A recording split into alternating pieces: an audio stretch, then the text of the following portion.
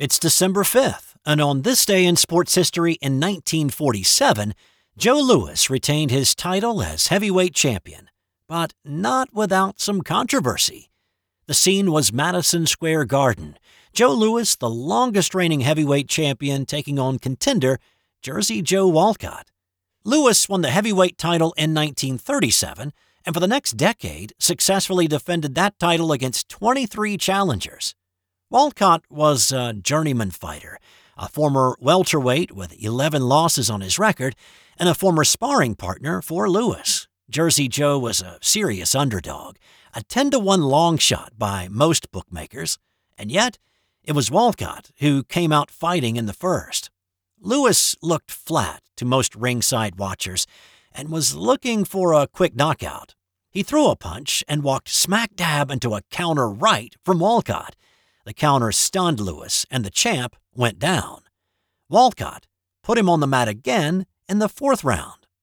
Jersey Joe, now sensing he had a big lead on the scorecards, used fancy footwork, well-timed jabs, and a stinging right hand to keep winning rounds. His corner kept telling him to stay on his feet, and this fight would be in the bag.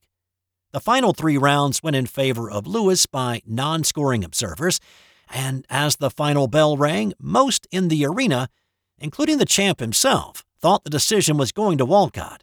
In fact, Joe Louis attempted to climb out of the ring before the verdict was read because he was so disgusted with himself and figured there was no doubt he had lost the fight. But he was talked into staying and standing in the middle of the ring when he was surprised by the 2-1 decision in his favor. The referee scored the fight in favor of Walcott, but the 2 ringside officials gave the fight to Louis.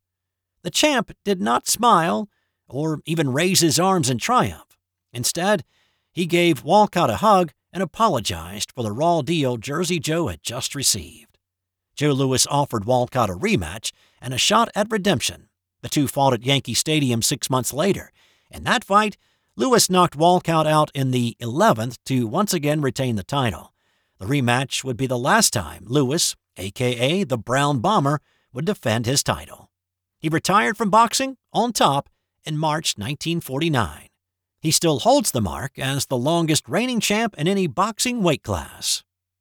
Also on this day in sports history, in 1995, Dan Marino threw for 300 yards in a game for the 52nd time in his career, setting a new NFL record.